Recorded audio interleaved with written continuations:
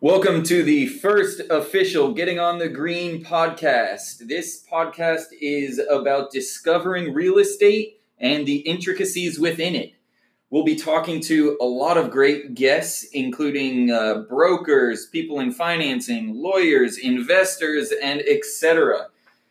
Make sure you follow, hit the like button, and tell anybody you know about this podcast because the guests are going to be portraying incredible information that you are not going to want to miss.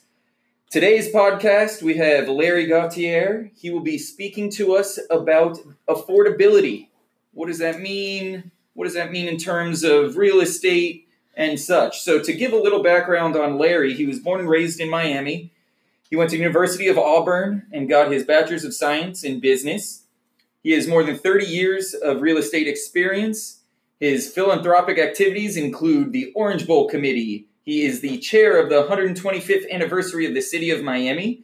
He's involved in the Salvation Army Board of Directors, and his clientele include major companies such as AvMed, Burger King, Terminix, Ryder Trucks, and more. So Larry has an immense amount of experience and information that he can pass on to us, and hopefully we absorb as much as possible. So without further ado, welcome, Larry. It is great to have you on the show. So tell us a little bit about yourself. Craig, thanks for having me. As you mentioned, been here a long time. Been in real estate since 1980. Started in property management. I've done leasing. I've done brokerage. Done sales. Done corporate services, multi-market corporate services. We'll talk about what that entails a little bit later on. But basically working for companies and people who have real estate needs in multiple locations, whether it be local, regional, national, or international. So that's kind of fun. So I've been doing this a long time and with NAI Miami, as you know, and I'm looking forward to speaking with you. Okay, so tell me, why did you choose real estate when you first got into this? Did you get out of college and say, I'm going directly into this? You got a Bachelor of Science in Business, so was that focused on real estate or was that on business in general? Because I know my Bachelor's in Business had nothing to do with real estate. I kind of was oblivious as to what I was going to be doing after college. So I just got kind of a broad business degree in business management. So did you know you were going into real estate? Tell me why you got into it and kind of where that came from. I had an idea I wanted to get into real estate. I just wasn't sure what discipline I wanted to get into. My father was a real estate attorney. My grandfather was a real estate appraiser. So I had some insights on the real estate industry, but I wasn't sure if I wanted to be a manager or an appraiser or a broker. So it was somewhat in the blood, but where exactly you fit in, you didn't know about yet. Exactly right. Okay. Exactly right. So basically, I was at Auburn and I was playing competitive softball during the summer times. And it turns out my coach was the head of a real estate investment for Prudential of America. They were a major real estate institutional investor. They had a large portfolio here in South Florida. And in the summer before I graduated, he asked me what I want to do for the rest of my life. I wasn't sure. He said, "Why don't you come and work for me?" and manage to lease some properties, which I did. And that got my career started. So what goals did you have when you were first getting into that?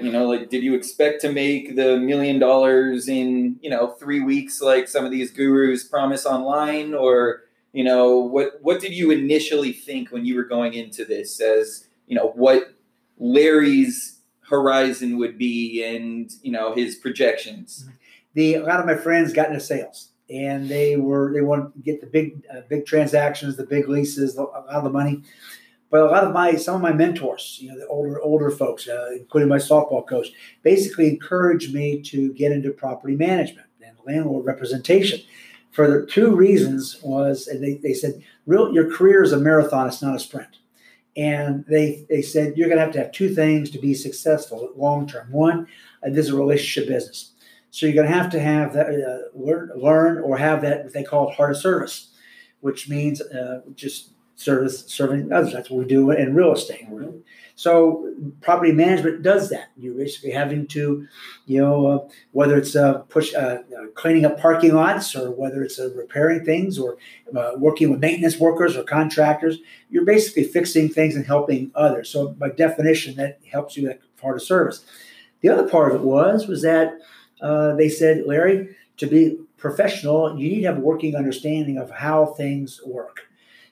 Such as not to be an expert in construction or an expert in electricity or plumbing or whatever it may be, but to have a working understanding of these things would be very valuable to you going down the road, because people are going to ask you, what about this? What about that? And to have a little bit of a working knowledge in those areas would be very helpful in my real estate career. So that's how I got into it. So is that the type of thing that you would suggest to somebody, go out, get experience somewhere else, go learn construction, even if it's for 6 months, a year, whatever, work on, Habitat for Humanity or something like that, building a house. Is that something you would suggest to somebody?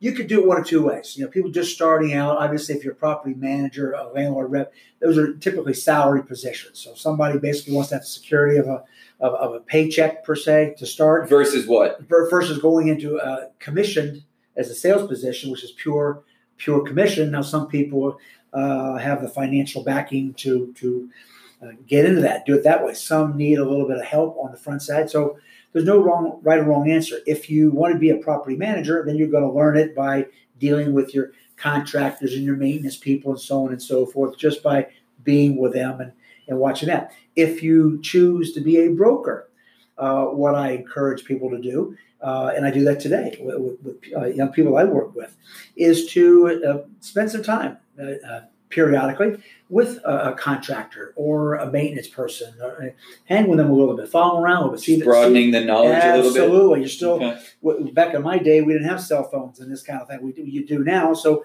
you're able to hang on somebody's coattails and watch what they do and listen and ask questions and still do your business. So that's very much of a positive. So, and that's another thing about learning, is that we used to learn. That's how we learned. We would hang with a seasoned professional, and we would watch what they would do and hear what they would say and ask questions as to, why did you say this? Why did you do that? So that's how we learn. Nowadays, a lot of people just say, go out and do it and call me with questions. That's not the same type of learning. Okay, because you mentioned that you had a couple of different mentors. Is that something that you would suggest, having multiple mentors versus, for instance, a main mentor that you go to, or again, going back to these gurus that you see online that you pay them an absurd amount of money and they promise you, rainbows and butterflies and shiny things. And, is it better to have kind of a more diverse source, I guess, of your mentorship? Yeah, I think it depends on the person and how they're individually wired. Some people, and there's no right or wrong answer to that. Some people basically want the pot of gold very quickly, so they're going to gravitate towards folks that basically will. You remember the Jordan Belfort in The Wolf of Wall Street.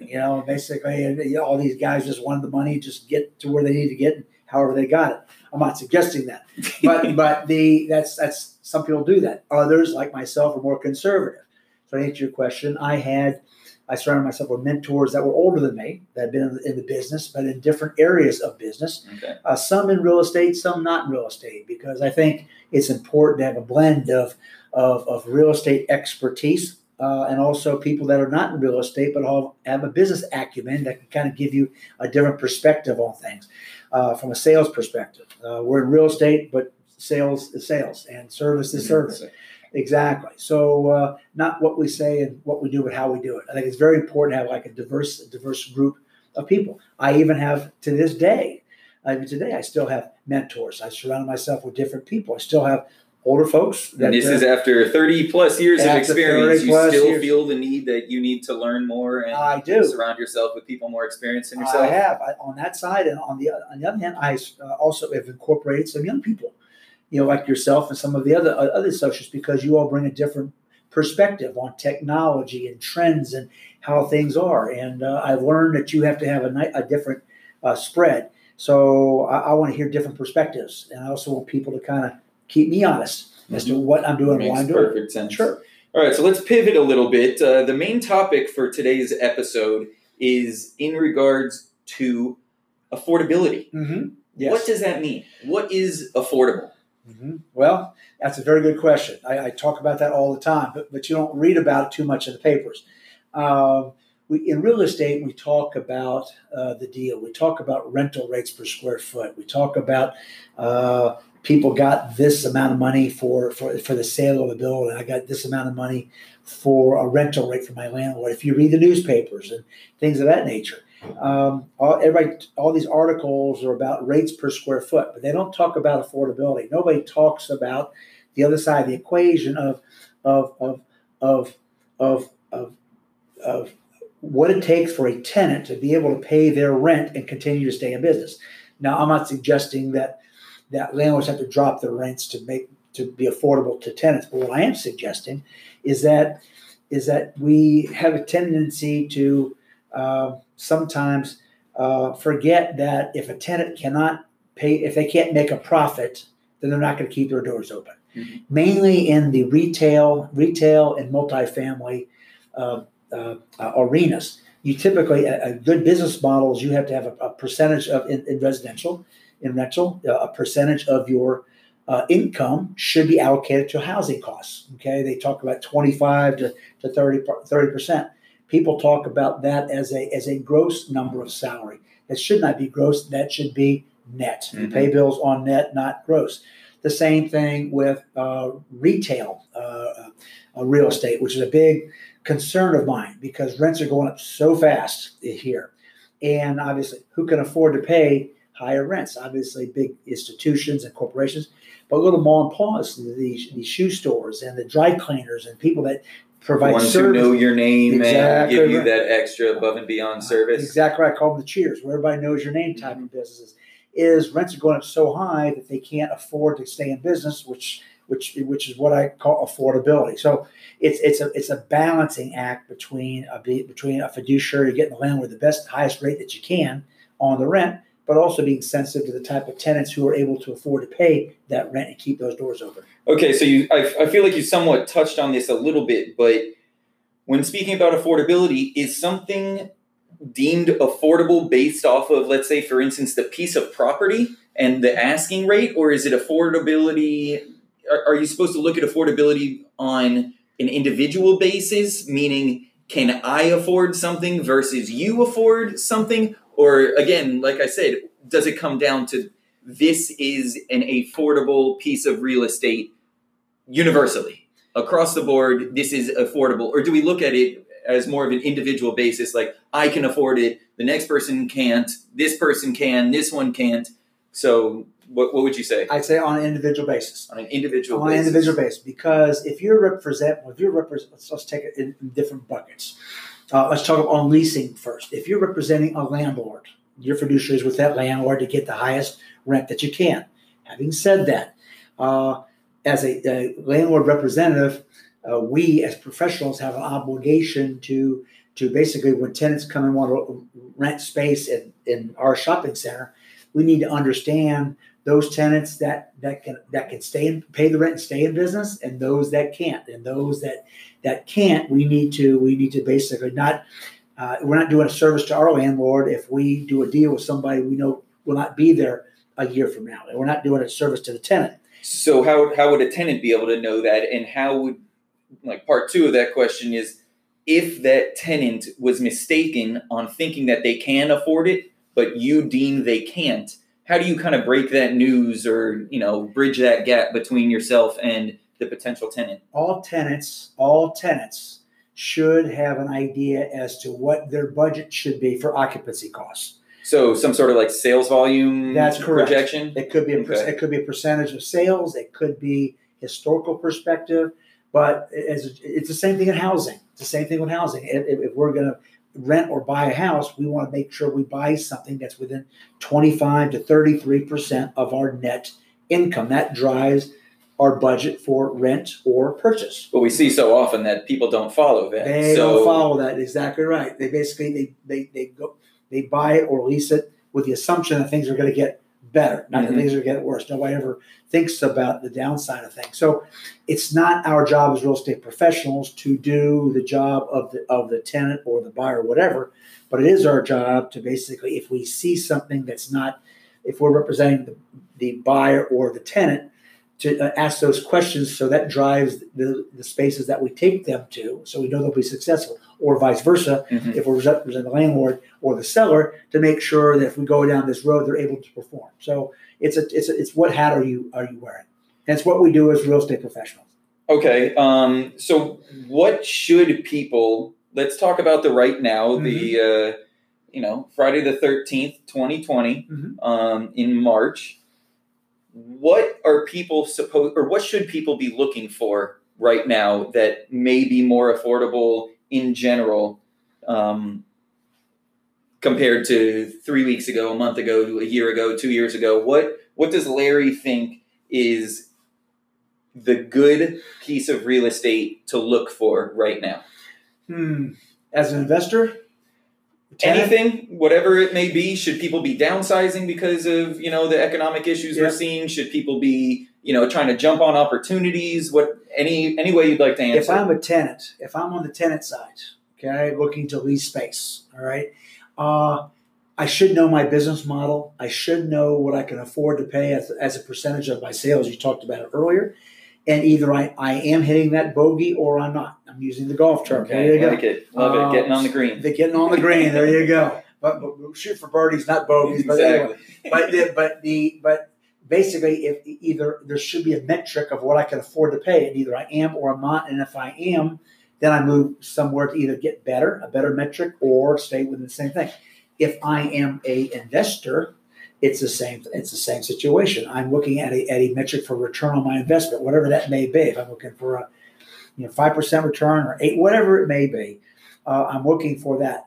But the devil is always in the details. I find in today's world that they get half the story or 3/4 of the story. And I think the key to successful tenants and successful investors is basically getting the whole story, taking the time to do the due diligence to get all the facts. And I think that's where we as real estate professionals come in, to kind of ask those hard questions of our clients to make sure we understand their financial parameters, not only financial, but their customer base, their existing customer base, where the business is coming from, where it may be susceptible, because we're going through some challenges right now from a world economy. You don't plan for that, but you also take that in consideration. So those kind of things. And it takes a little extra time to do that due diligence on the front side before you engage and get into a contract or a lease. I think that's the difference nowadays. I think it's just taking a little extra time. Okay, so let's focus more on an investor's approach. Mm-hmm. So as the broker for the investor, they come to you. They say, Larry, I want to invest this amount of money. Currently, I have this investments or these investments in this area. Let's say, for instance, it's retail, or let's actually simplify it. Let's just say it's warehouses. Okay.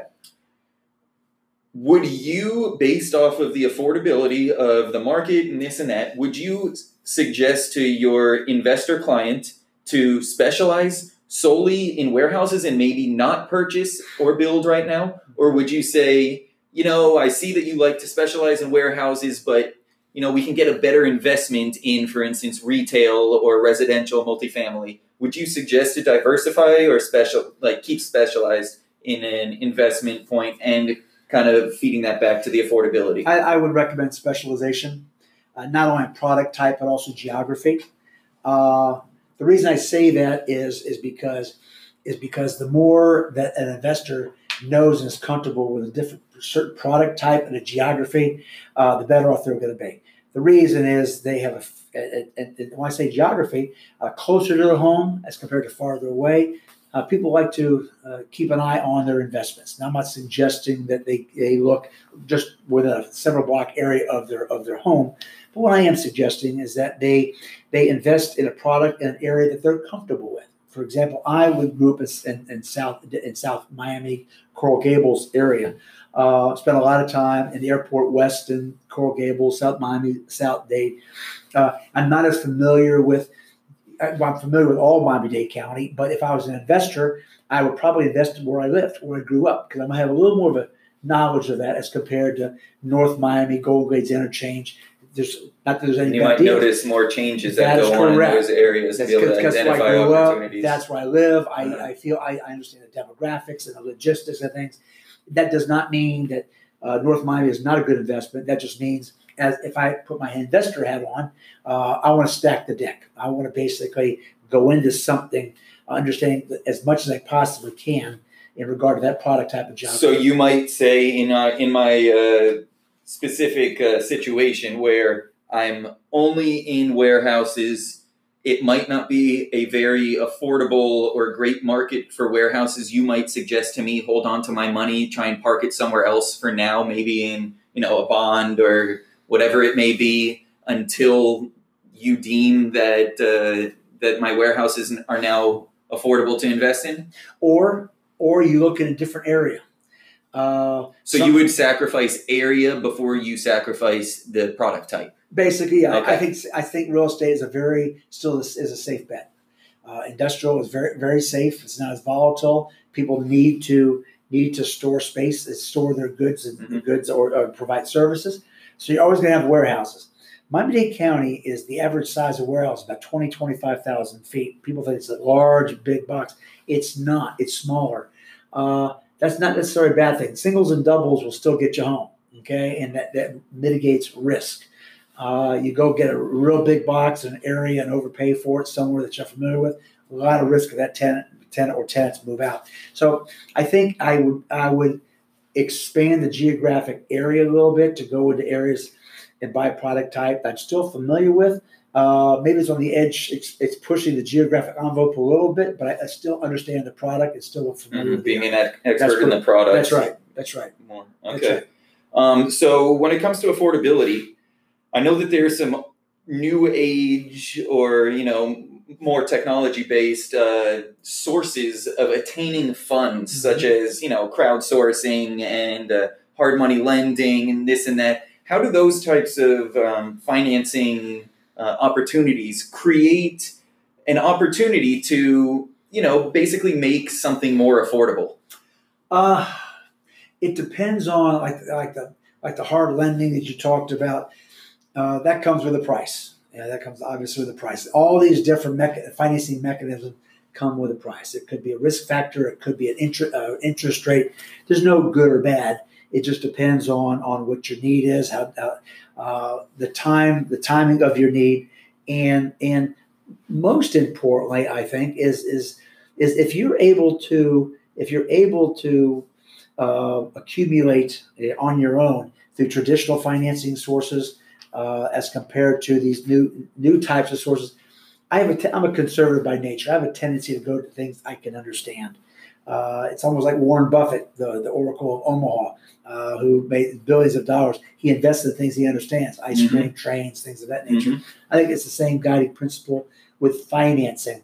So kind of don't put yourself out to, pasture if you don't really understand what you're getting into, even if it might, be promised by one person or another that you'll be better off. At the end of the day, when the hangnails come flying and times get tough, who do you want to get in the foxhole with?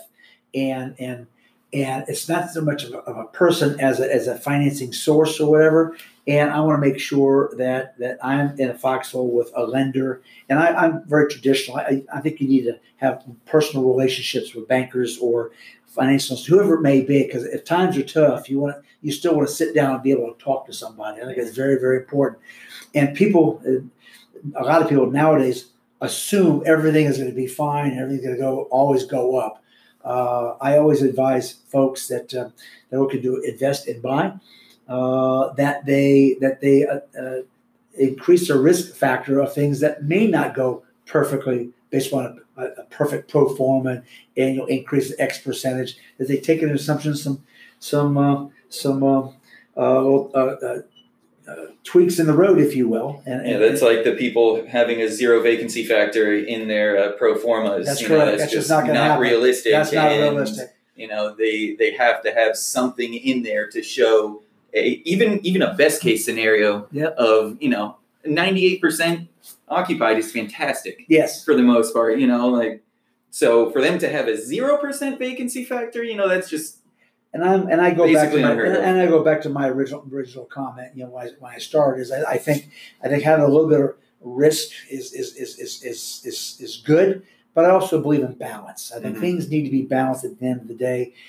This is whether in the real estate career or the business or you're investing in or leasing property. People look at it as a sprint, not a marathon. This is a long-term situation. I think people need to look at that. I think that's a really important yes thing to note especially when getting into it, that this is a long-term decision. Real estate is not very liquid. You can get your money out, but it's not the most liquid product to store your money. Well, as well as I do, you play golf as long as you have. Obviously, it's an 18-hole game, and it's not so much at the front nine, but basically it gets tough on the back nine. Absolutely. And we don't necessarily focus on that.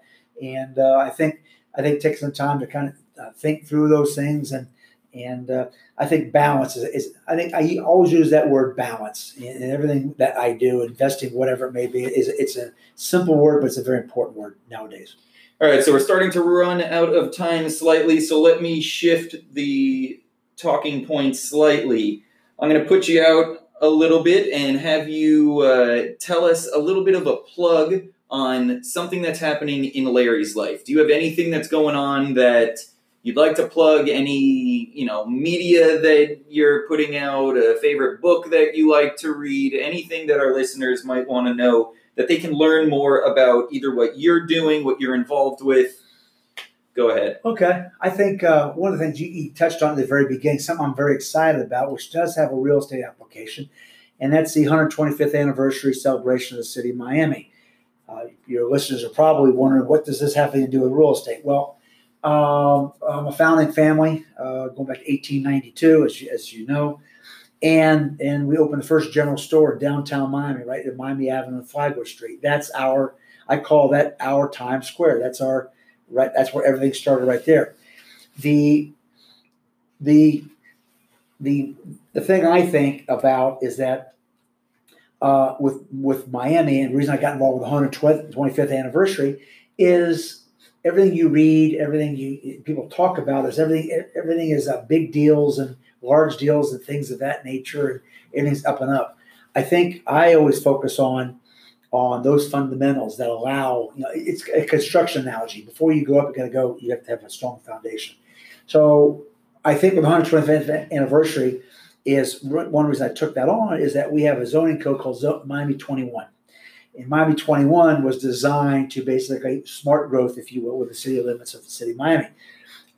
It's worked well for certain locations, going very high rise, a lot of these tall buildings, but it hasn't been working very well as it relates to the neighbors like Cayocho, Little Havana, Shenandoah, those kind of areas where you can't go 80 stories to make some money. Anyway, on the 125th, part of what we're going to do is going to try to rework the Miami 21 a little bit and just try to modify the zoning code to allow for more smart and small and medium-sized growth, which allows people to do it. I talk about, you've heard me talk about the rest of the story, and this is kind of part of it. We always read about the big deals that are being done out there. So big deals, not necessarily good deals or smart deals. So what you're going to start hearing me talk about is what's behind the deals. Not just somebody did a big deal in Wynwood, but some of the things that behind Wynwood, demographics and other issues that people need to think about before they invest in Wynwood, infrastructure, things of that nature.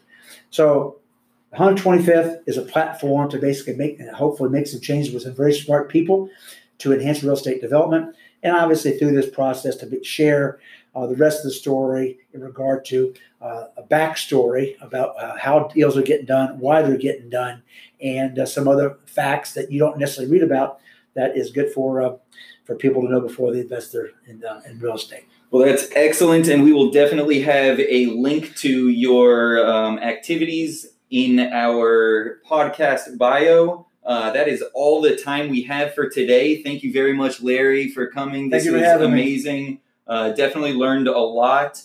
Don't forget to subscribe through your favorite podcast applications. Throw a like on the podcast, go follow Larry, see what he's doing. Follow me, see what I'm doing. We'd be more than happy to help anybody out in any sort of real estate need. And other than that, we will see you next time on The Green.